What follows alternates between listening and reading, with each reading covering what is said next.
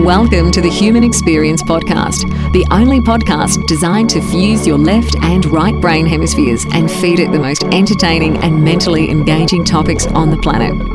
As we approach our ascent, please make sure your frontal, temporal, and occipital lobes are in their full upright position. As you take your seat of consciousness, relax your senses and allow us to take you on a journey. We are the Intimate Strangers. Thank you for listening. The Human Experience is in session. My co-host, Dr. G, is here. Our guest tonight is the holistic explorer, Aurianna Joy. Aurianna, welcome to HXP. Thank you for having me. I'm honored to be here. So you have a highly intriguing story. I know that you suffered with chronic pain for a long time as a child. You were diagnosed with Lyme disease. You realized that Western medicine couldn't really help you. So let's get into that. Let's share your story. Yeah, it's been quite a journey, to say the least. So I am almost 25. I'll be 25 next month. And when I was about 13, my parents kind of started realizing that there was something a little off about me in terms of my health. I'd always kind of been a sickly child, not very strong, didn't have a lot of vitality, got a lot of random, ear infections, sinus infections, just weak immune system overall, very, very lethargic, tired a lot. I would get headaches. And then around 12 or 13, things just really started to get worse. And I started having really bad digestive issues. And around the time my period came on, problems with that. And around that time, I started having really severe muscle pain too, just all over my body. My body would just be in pain constantly. And it was painful to do anything for too long of a period of time. If I was laying down for too long, it would hurt. If I was standing, sitting, walking, you name it, it was very painful just to be in my body. And so my mom is my biggest advocate and such an angel to me, in that she started looking for answers for me. And she started with the conventional Western medicine route, which is what she was taught. And so we started by going to our family practitioner, and, they just thought I was depressed and put me on antidepressants. And then over the course of the next 2 years or so, we visited a number of different specialists, and nobody really had any answers. It was always just kind of whatever field of specialty they were in, my symptoms kind of matched to that. So okay, go to the rheumatologist, and you have rheumatoid arthritis or lupus or early stage MS, or it's all in my head and I'm just making it up, looking for attention, just go see a psychiatrist.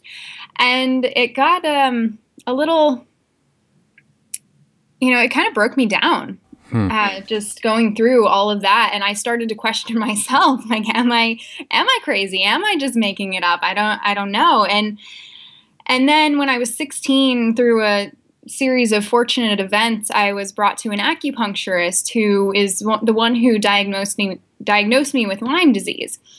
And based on my symptoms and where I had lived and everything just lined up to, I was about 5 years old when I contracted it, is what this acupuncturist told me.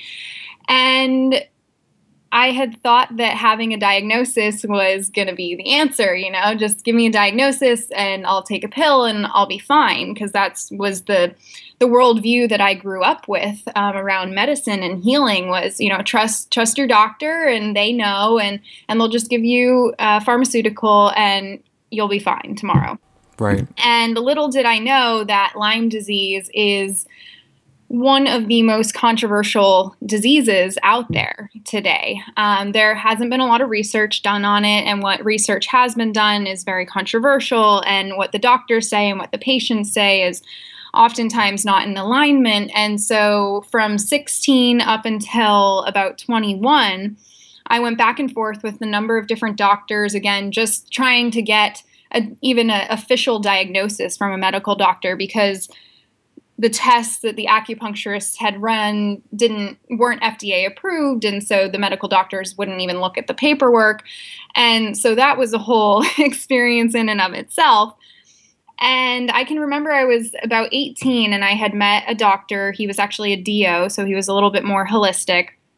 And he looked at the blood tests and everything, and he was the first medical doctor to say, yes, I do believe that you have Lyme disease. And again, he didn't have any answers. He actually told me that the FDA approved protocol for Lyme disease, which is a course of antibiotic treatment, would actually harm my body more than it would do me good, and that he didn't recommend it.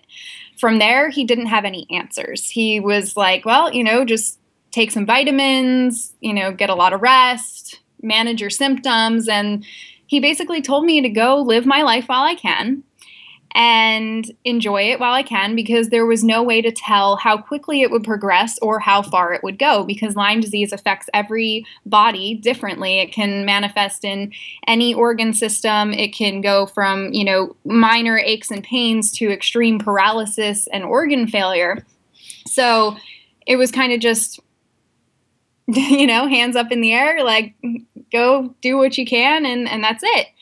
And I kind of sat with that for a while, and I spiraled down into a pretty deep depression for a while. And then I was actually a student at the University of Florida, and this was in 2011, and I started to have problems with my kidneys, and I was going to kidney specialists. I was traveling all around the state to try and find answers. And I was just hitting roadblock after roadblock. And what I see now is that those roadblocks were actually one of my greatest gifts, because I was being redirected in a direction that would allow me to truly heal, not just put a Band-Aid on it like most of the doctors were wanting to do. So again, I was led to an acupuncturist who lived in Gainesville, Florida. And he introduced me to Eastern medicine and the idea of energy in the body, and about the cause of disease, not just the symptoms, but to go a little deeper into it. And I worked with him for about a year. And when I was working with him, I really started to open up. My mind just started to open to the realization that what I had been taught was not the truth. There was some truth to it. It's not that Western medicine is evil, and it has its place, in accidents and surgeries and things like that. I'm extremely grateful for it. God forbid I ever am in that situation myself. I really hope that there's a doctor there to help me through it. And when it comes to more of these chronic illnesses and things that, especially things that Western medicine can't fix or heal, that there's an innate power within us that we can tap into and that we can heal ourselves with. How did you get to that breakthrough where you realized that, okay, Western medicine is no longer helping me, I'm going to try these other things? And I think you spent some time in the jungle, right, with a shaman. I did, yeah. So the journey from there just opened up. In that moment, there was a very specific moment one evening when I was sitting in my car, and just the world felt like it was crashing in around me. One of the doctors had told me that I was potentially going into kidney failure. Again, they didn't really know what to do. And I just surrendered. I just let go. And I just said, whatever is out there, God, the universe, I don't know what you are, but if you are out there, I need help, because I have done everything in my power that I know of to help myself, and I don't know what to do from here. So I need help is what I asked for. And from there, the doors just started opening. I mean, I was led to that acupuncturist, and then I ended up living in Europe for 13 months, where I worked with one of the leading Lyme specialists in the Netherlands, and I worked with a number of other healing practitioners, alternative healing practitioners, to really bring my body back into balance. And it was a very intense year. 6 months of that was a very, very intense herbal protocol where I was basically on the couch for 6 months, felt like I was dying, but it was part of the process. All of that junk, all of those toxins were moving out of me. And it got to a point where one of the therapists told me, she said, I think that your body is doing really well. All of these things that you're doing is really helping, but it's almost as though your mind doesn't know how to be healthy, because I'd been sick for so long. Basically, my entire life I'd been sick. And my mentality was that of a sick person. The only way that I knew how to be in the world was as someone who had an illness. And so she said, I had kind of already started looking into spirituality and the idea, I'd started meditating already, but it was kind of like a side thing. It wasn't really my focus. Mm-hmm. So when she said that, I started to really put my awareness in that. Like, okay, there's something deeper that I need to go into, and I just asked for guidance. I said, what is it? What's next? And it's just funny how it worked literally the day after. So I sat down in meditation one night and I said, all right, I have a feeling that my time in Europe is coming to a close. I know that my body is doing really well. What's next? And the next day, a friend sent me a link to a retreat center in Peru, which it was an ayahuasca healing retreat center. And as soon as I read over the website, I just knew there's just this inner knowing that no matter what else was going on in the world, no matter all the reasons why I shouldn't go to Peru, i.e. not having the money, all these different reasons why logically it didn't make sense for me to go to Peru, I knew that I needed to go to the jungle, that this was an answer for me. It was the next step. So can I ask you a quick question? So before, when you had the medical issues, how did they know it was Lyme disease? Because there's like chronic Lyme disease. Did you have the rash, like the textbook rash they had? Did they check for the bacteria? How did they know? What was the process there? Yeah, so I don't ever remember having a rash because I was so young, and which is common. I think like 25% of patients actually don't get the rash. Exactly. Estimates are always different. 50 to 20, 25 to 50% of people don't get the rash, and then from there, the bacteria. So Lyme disease is a bacterial infection, and oftentimes the bacteria will come along with different co-infections, viruses. Most people with Lyme disease have candida, all of these different things that can wreak havoc in the body. And, but it can lie dormant for a while. So it's just similar to people with like HIV. You can have the virus in your body, but it could be there for years before it actually manifests and you start having symptoms. And so I think that's kind of what happened with me, is that I started having some symptoms. My immune system was a little weakened, but it wasn't until I was a teenager and I had a fairly traumatic emotional experience being in an abusive relationship at a young age when I was 13 that really triggered this in me.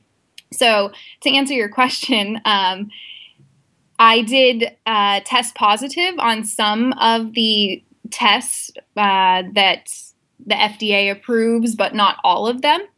There's different markers and things that they read. And then the test that the acupuncturist, the original acupuncturist, had me do was basically scanning my blood for the bacteria. And that was the one that showed up positive. But that test was not approved by the FDA. It's such a weird disease because, a lot of the blood tests show up, especially early in the disease process. I'm pretty sure they show up negative from what I remember. My uncle had Lyme disease also, and he was in a heavily deer tick populated area in Georgia. But it's such an odd disease, the chronic levels versus, just acutely getting it. Yeah, it's hard to diagnose too because it does affect everybody differently. And, some people say that, oh, it doesn't exist in these states. Like when I got diagnosed, I was living in Florida and I kept being told, well, we don't have Lyme disease in Florida. And I didn't grow up in Florida. I grew up in the Pacific Northwest in Washington and Oregon, where Lyme disease is very prevalent. I lived in the middle of a national forest basically for 10 years. And it is a very interesting disease in how it manifests, and the acute and the chronic and the whole political side of it is a whole nother story too. So it sounds like you're going through this process of breaking down over and over and over, and then you get this call to go into the jungle, which you decide to do. And describe to us, let's paint a picture of what it feels like to work with a shaman for, was it 6 months? Was that how long you were there? Yeah, I was there for almost 6 months. So I had originally planned to go to a healing center for 1 month, and my intuition at this point had become pretty strong. And I knew that I wasn't supposed to make any plans for afterwards. I just figured, I'll go travel Peru, kind of do maybe like an eat, pray, love sort of experience. And so I just booked 1 month at the healing center, and then I just left it open after that. And in my first ayahuasca ceremony, ayahuasca, this sacred plant medicine, basically told me that I was to stay at this healing center, and I was told who to talk to. I was told that I was going to be there, that this was part of my life work, was working with ayahuasca. And so I ended up staying there for almost 6 months. And let's see, paint a picture. It's a very kind of out of this world experience in terms of the average Westerner's experience of life. I mean, the healing center where I was at, it was 2.5 hours, give or take, from the nearest city, which is one of the most isolated cities in the world, in the middle of the Amazon jungle. It was like a 24-hour trip to get there. You're just surrounded by these sounds and smells and feelings that are kind of foreign. All the animals and the insects and Where'd you end up going? Which center? The Temple of the Way of Light. Okay. Did you go to the one in the mountain, or that's the place that has the two options? Nope. This one only has one. It's in the jungle. Yeah. Okay. So you were in Iquitos? Yeah, outside of Iquitos, Nice. a couple hours outside of Iquitos. Yeah. So what was your takeaway from the jungle? Wow. That's a big question. Wow. So many takeaways. I mean, spending 6 months, I did 22 ayahuasca ceremonies while I was in Peru, and I worked with a number of other plants doing what's called plant dietas. And a lot of what I was doing was clearing my past, learning about my childhood and kind of seeing it from a different perspective, and learning about Lyme disease and the illness and the influence that it had had on me. And also, if I had to say what was one of the biggest things that I took away from that experience, now being a year and a half later, had you asked me this question coming out of the jungle immediately, it might have been a different answer. But I've been back in the United States for over a year now. It's been over a year and a half since I started working with ayahuasca. And one of the biggest things that I've learned is my own potential. Ayahuasca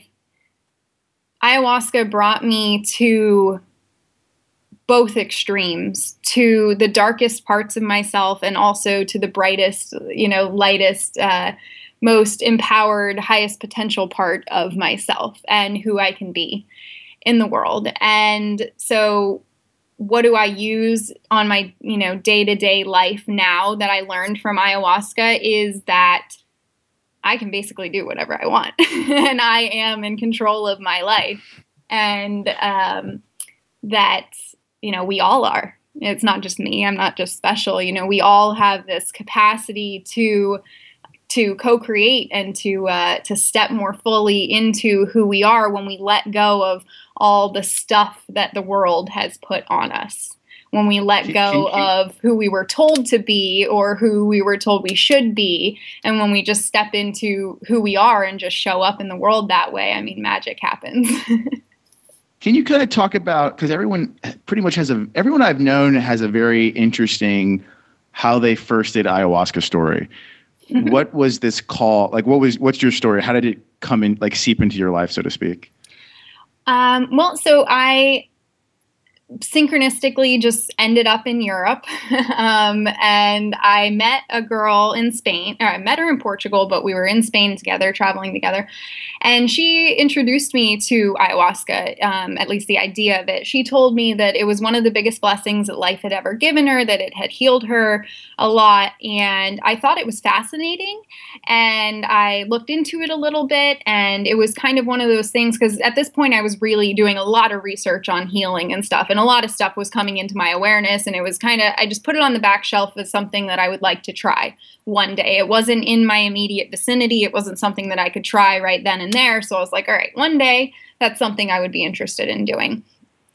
And then about 6 months later, 6, 7, 8 months later, this guy sends me that message on Facebook, and he just said, I know you're into healing and you really need to check this place out. I've been here twice, really awesome stuff happening. And then he told me a little bit about ayahuasca, and he's like, if you feel the call, like, you'll know that it's for you. If you don't feel anything, then just, ignore it, ignore the message. And when I read it, it was just like, I call it like zinging in my body. Like, there was just this intense tingling that I've come to know is kind of a message from my higher self that I'm in alignment with my path, or, with what is going to be the best thing for me at that time. And like I said, I just knew that I needed to get to the jungle. And despite not having any money to get there at the time, I attracted that financial abundance into my life. And I, less than 8 months later, was in the jungle sitting down for my first ayahuasca ceremony. Very interesting. Yeah. So then you're back in the States and you decide, are you still, just to rewind a bit, are you still suffering from your Lyme disease symptoms? Do you still have that? I do still have symptoms, yes. One thing that I learned with ayahuasca is the words that we use are very powerful. So I choose not to look at it as suffering or even battling Lyme disease. Honestly, I don't even necessarily think of myself as having Lyme disease anymore. That's not a part of my identity, is like, oh, that Lyme chick, or, like that patient with Lyme disease. I see it as there is something in my body that is still out of alignment. And so I do still have symptoms, and I don't see myself as suffering. One of the things that the plants taught me was that illness and disease are messengers. We don't have pain if something's not wrong. You put your hand on a stove, you get pain because, you're being told to take your hand off the stove. So when I have a symptom that comes up, I have learned to kind of go into it. We tend to want to push pain away. We want to put a Band-Aid on it, or, put some ice on it, numb it, and make it just go away. And I've learned instead to actually go deeper into it, to receive the message that my body is trying to tell me. Right. So was the Vipassana meditation retreat, did you do that after the ayahuasca? I did, yeah. Let's get into that. How did that work? That was just something that had crossed, again, my field of awareness. A friend told me about it. And when I first heard about Vipassana, I had no desire to do it, unlike ayahuasca. I was like, 10 days silence. No, not me. Like, I like to talk. I don't think I can do that. And then when I came back from Peru, I'd met a ton of people in Peru in 6 months at a healing center. A lot of people were coming through, and a bunch of them had done Vipassanas, and they all had really great things to say about it. So I started thinking, like, maybe this is something that I can explore. And it just kind of lined up that there was one on my birthday last year, and my best friend and I went to it. And that was a really powerful experience as well. Just learning discipline in that way, it's not just silence. It's 11 hours of meditation a day. It's no reading, no writing, no music, no eye contact with the people who are around you. It's a very basic diet. I learned a lot about where my mind goes. You went to the one in Georgia? I went to one in Wisconsin, actually. Oh, very cool. Mm-hmm. Yeah. Was it 10-day, standard 10-day one? Yep, 10 days. Can you just tell people, like, I went to one of these before. I don't know how the food was there, but it's some of the best food I've ever had in my entire life is at these Vipassana meditation retreats. And it's completely free. Like, I can't believe that they do this for free, and they only accept money from people. They can only accept donations from people that have done the course. That's the only way to really handle donations, I think, from an organization. They do it so well. Yeah. I didn't have the food experience so much. I am a little bit of a foodie. So was it just cheese the whole time? It was a lot of cheese and a lot of bread. And considering that I'm gluten intolerant and lactose intolerant, that wasn't the most exciting thing for me. But that wasn't why I was there, But I do think that the whole mentality of being of service the way that they are. They're not like pay thousands of dollars to come have this experience, and then if you don't like it, too bad. Sorry. They are come have this experience, and then whatever value you receive from it, if you want to, give back to financially support someone else to have this experience, then that is how they run. And I just think that's fascinating. I think it's a whole new way of, of having a healing center run, because that's basically what it is. So there was a sort of internal. You're going into yourself in both of these ways. I mean, ayahuasca is a very internal kind of thing, right? And you're processing all this information. Vipassana kind of does the same thing in a completely different way.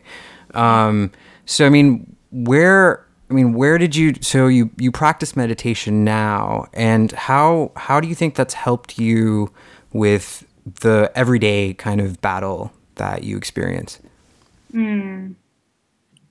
Meditation, I found, is one of the most powerful tools for navigating through this crazy wild world that we live in. And I mean, that's why I do these retreats. That's why I isolate myself in the jungle. I'm actually going back to Peru this summer. That's why I do Vipassana retreats, or sometimes I'll just turn off my phone and turn off my computer for the weekend or for a night or something, to just kind of go into myself.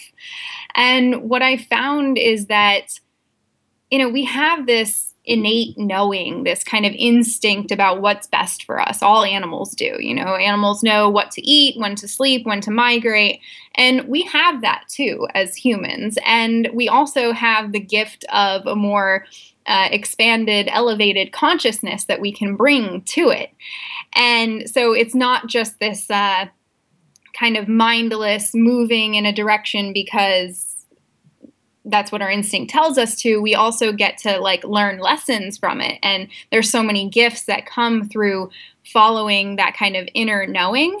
And what I found is that this inner voice, and, we all kind of have our own opinion or perspective on what this inner voice is. Some call it just your instinct. Some call it inner knowing or intuition or guidance, or, all of these different things, is that whatever you choose to call it, this thing knows something outside of what our limited human mind can see.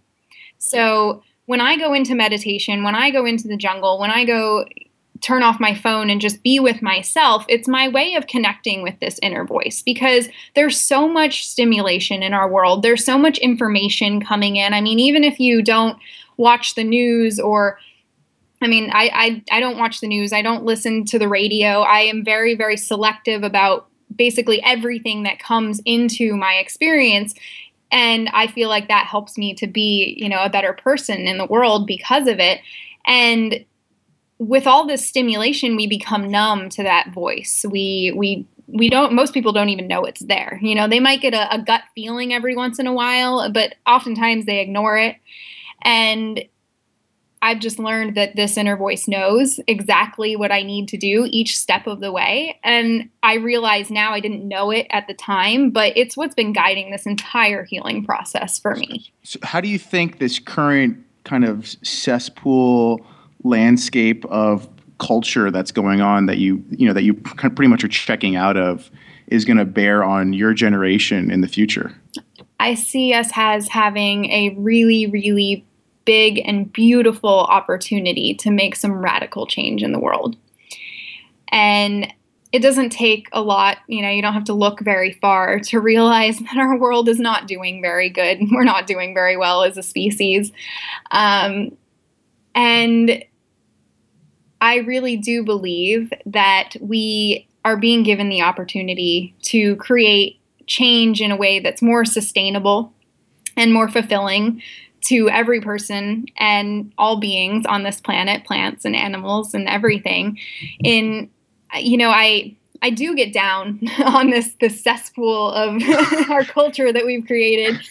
And sometimes I just look at the world and I'm like, oh God, it's too much. There's no way that we can do this. We can't really change this, But then I look around at some of the really beautiful things that are happening in the world. I mean, what you guys are creating here in your podcast. I mean, this is creating change, for all the people who are listening to you, for all the people who are watching my videos. We're influencing in a maybe subtler way than some people think this change needs to happen in. A lot of people are very kind of more masculine energy, go in and just create change right then and there. And I think that it's going to be a little bit of a more subtle internal individual change. And as each person begins to shift their own awareness a bit, it'll begin to create a ripple effect that is going to change all of humanity, is my belief. You said something super interesting. So you said that there's some kind of energetic balance. How do you see that kind of masculine, feminine balance going on within our generation, just in general right now in this society that you live in? Mm-hmm. How would you describe what's going on? I would say that we live in a very patriarchal, male-dominated, masculine energy society right now. And the masculine energy is not bad in and of itself. I mean, in order to have balance, we have to have both, right? So to go to the extreme feminine side, that wouldn't be right either. That wouldn't be the best thing for all of us either. But to bring ourselves kind of back to center, away from the more masculine, which is very, just look at the American culture. It's instant gratification. It's quick, fast, easy, cheap, just go, go, go, build, build, build. Get bigger, bigger, bigger, faster, faster, faster.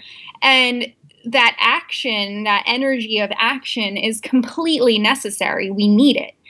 And we also need the more feminine energy of stillness and of intuition and of flowing, and bringing those two into balance and dancing with the two. Like I said, it's going to be a more individual change. I believe that it's going to happen within ourselves, just being able to witness those kind of two polarities within ourselves and being able to dance with them and being able to know when to show one and when to show the other, I call it the art of discernment, of discerning when to use what energy or what aspect of ourself is another way to put it.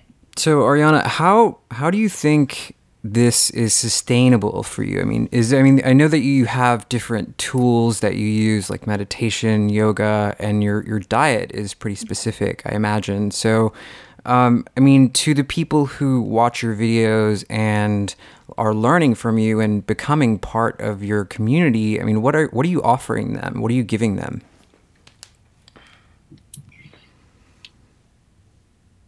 My overall message, I guess, and I do this through a number of different ways. I make YouTube videos. I have a blog. I'm pretty active on social media, and I also do spiritual life coaching. And my overall kind of message, I guess I would say, is to learn how to listen to this inner voice, and that you can trust it. And that, there, like you said, everything kind of plays into it. It's the mindfulness techniques. It's our diet. It's our relationships. It's our career and passion. It's, every different aspect of ourself plays into this fulfillment and into being our authentic selves. This idea hit me when I was in Peru of exploring your life unapologetically. So basically the way that I see that is just showing up in the world as who you are and not being sorry for it, not having to apologize for wanting something or for not wanting something, or for behaving in one way and not another way that someone else thinks you should. And I think that we all have the ability to show up more fully as who we are through letting go of who we're not. And there's so many different ways that we can begin to remove those blocks that are preventing us from being our authentic self. And I like to use the metaphor of it's like you're a burn victim. Let's say you got a 3rd-degree burn on your arm and you have all this burnt, charred skin on your arm. And in order to allow the new skin to breathe, you have to peel off that old skin. You have to get rid of it. And that is how healing happens. And I feel through my journey and through all of the people that I've been working with and connecting with, that this is a part of the process. We have to be willing to peel off that old stuff and let go of all of that old stuff that's preventing us from breathing fully. And sometimes that's painful. Sometimes that isn't pretty. Sometimes it's really, really hard. So then what led you to hit record on your YouTube camera and kind of put yourself in the world to do what you're doing right now? I was actually contemplating that. I was just meditating before we had this call, and I was contemplating that about just this whole journey and where it's taken me. And I can kind of see how this whole process, I've been being prepared for this work that I'm doing right now. But originally, at the time when I pressed that play button, I had no idea. I had no idea that this was going to be a part of my story. I was in Peru, and it was the morning after my first ayahuasca ceremony. It was like 12 hours later, and I really wanted to journal about my experience, but I was kind of in this state where I was not able to write at the time. And I just decided to grab my phone, and I went and sat on this trail, and I just started recording this video of my experience. And I had some friends and, family who were interested in hearing about my journey. So I kind of figured instead of me coming back and telling them about it, they can see it firsthand, what it was like. And so I just talked. I just talked into the camera as though I was talking to myself or talking to my mom or my best friend. And I just gave it all. I really wanted to document the experience. And so I talked about some of the more specific details that had I known that, a ton of people were going to be seeing this video, I probably wouldn't have talked about. Yeah. And then I just kept making more. It felt very freeing to talk about it. Versus, I love writing, and that's really powerful for me. But to be able to just kind of articulate it and to just have that on video for me was great. And so I made, I believe, 6 videos when I was in Peru, and all with the intention of just showing to an intimate group of people. And as my time in Peru kind of progressed, I started to realize more and more that these videos weren't just for myself and these close people in my life, that my journey was different and that I had an experience that would resonate with a lot of people, and that it was almost my sacred duty to humanity to share this with the world and to put these videos up on YouTube. And it was never really my intention to market them I had already trained to be a coach. And so again, that was kind of in the back of my mind of wanting to step more fully into my role as a coach and guiding people. But it wasn't out of the intention of like marketing myself or anything like that. It was just kind of like when I posted that first video, I actually said a prayer before it. And I just said, universe, whoever needs to hear this message, I trust that you will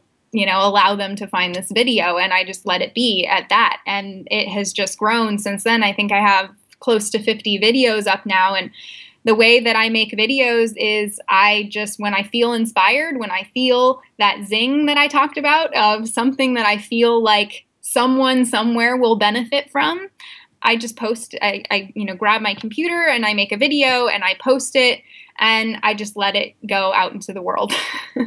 How do you feel about this kind of personal branding that's going on with, you have these YouTube stars, you have people with their blogs that are becoming internet celebrities. How do you feel about this changing landscape in every aspect?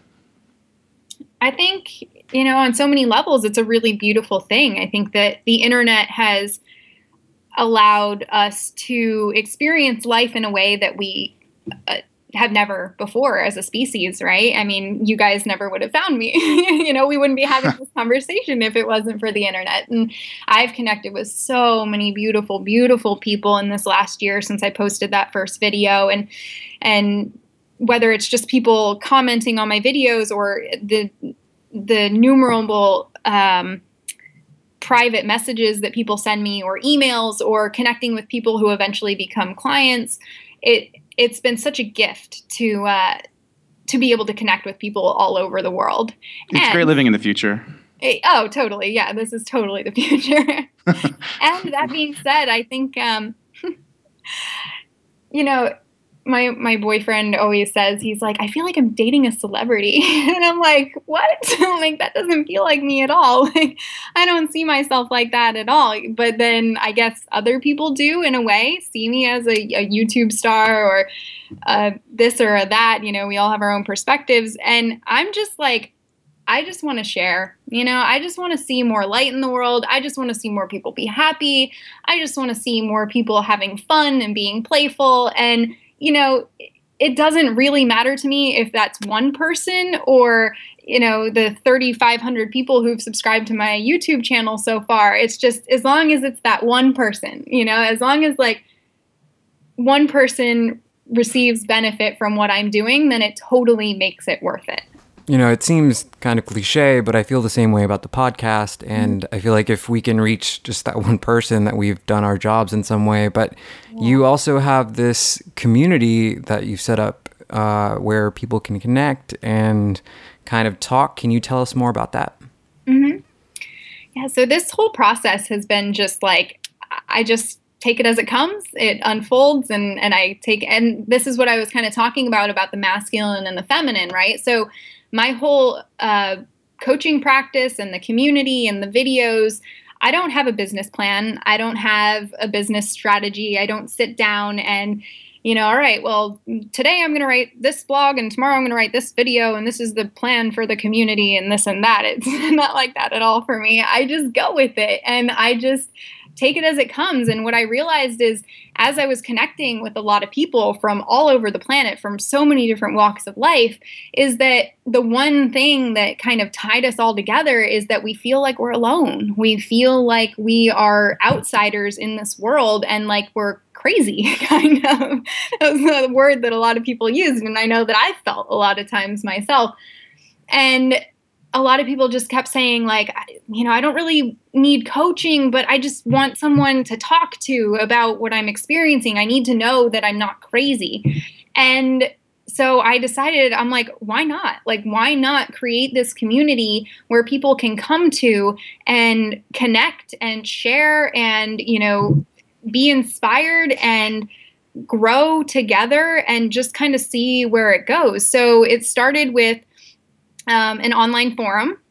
And then from there, we opened up to monthly group calls. And recently, I expanded it to Facebook at the request of many of the members to kind of have a more like daily interaction. So is it more like a mastermind group? Is that what you're doing?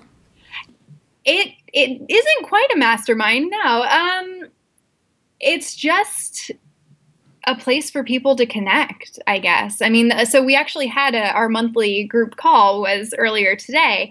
And I led the first group call was in November. So, 4 months or so. And I actually handed the reins over to someone else this month. I let someone else lead the group because the group isn't about me. I just happen to be kind of the common thread between all of these people because of my YouTube videos. But I'm not really trying to market it or sell anything or anything like that. It's just a way for people to share. And I feel like one of the greatest gifts that I can give people through this and that has been given to me is the space to step up into my leadership abilities and to know that I can create influence in the world and that I am a force for good. And so I started asking members of the community if they want to lead the group calls to kind of give them that space to be a leader and to step more fully into their power. Okay, Aurianna, speaking of crazy, we're gonna try this new bit. So Xavier and I have been talking about doing this for some interviews, And it's just called the 5-question segment. So we're going to ask you 5 questions, and we want you to answer the questions as like, I'm going to ask you a question, right? And I want you to answer it how it makes you feel, and try to use adjectives if you can. So okay? the first thing that you think of. The first thing that comes to your mind, all right? All right, Okay. You're on the spot right now. This is not a game, all right? I'll be your guinea pig. All right, let's go, guys. All right, you're popping our 5 questions cherry right now on the human experience. It's an exclusive, all right? Magic moment here, All guys. right, ready? Okay. Favorite color? Pink. Why? Cool. Okay, so my favorite color is pink. So far, so good. Okay, and it makes me feel cheerful is the first thing that kind of comes to mind. Okay, next question. Favorite animal and why? My favorite animal is a giraffe. And why? Because they're so strange and awkward. And they're still so cool at the same time, you know? They're like horses, but with like crazy long necks. All right. So air, water, earth, fire. Air, water, earth, fire. Favorite element and why? Fire. Because it's what transmutes, you know, it changes things. And I'm a fire sign. I'm an Aries. We're over halfway through this. We got this. Okay. Favorite body of water. Any body of water you've ever been in or seen or heard of. What's your favorite body of water and why?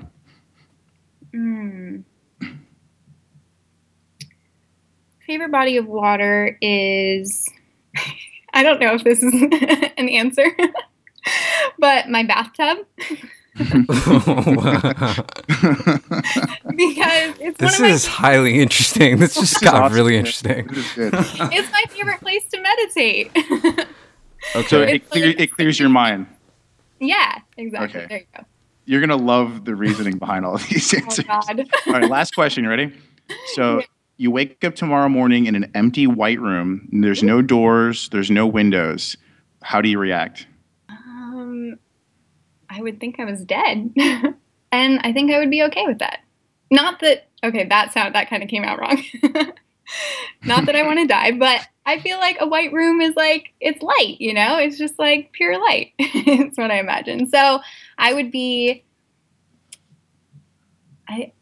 centered and calm and embrace it. Perfect. Okay, so the first one is the color represents how you feel about yourself. So what did you say? Cheerful? Cheerful, yeah. Cheerful, okay. The animal is your ideal partner. So someone that's weird and awkward is your ideal partner. The element is your spirituality. So fiery. Mm-hmm. And the body of water is how you feel about sex. So a bathtub. Oh, there you go. And then the last one you actually nailed, it is how you feel about death. Wow, interesting. Very interesting. Very interesting. So Aurianna, it's been a pleasure talking to you. Actually, very interesting. Is there any sort of message or anything that you want to get out to your listeners, followers, people?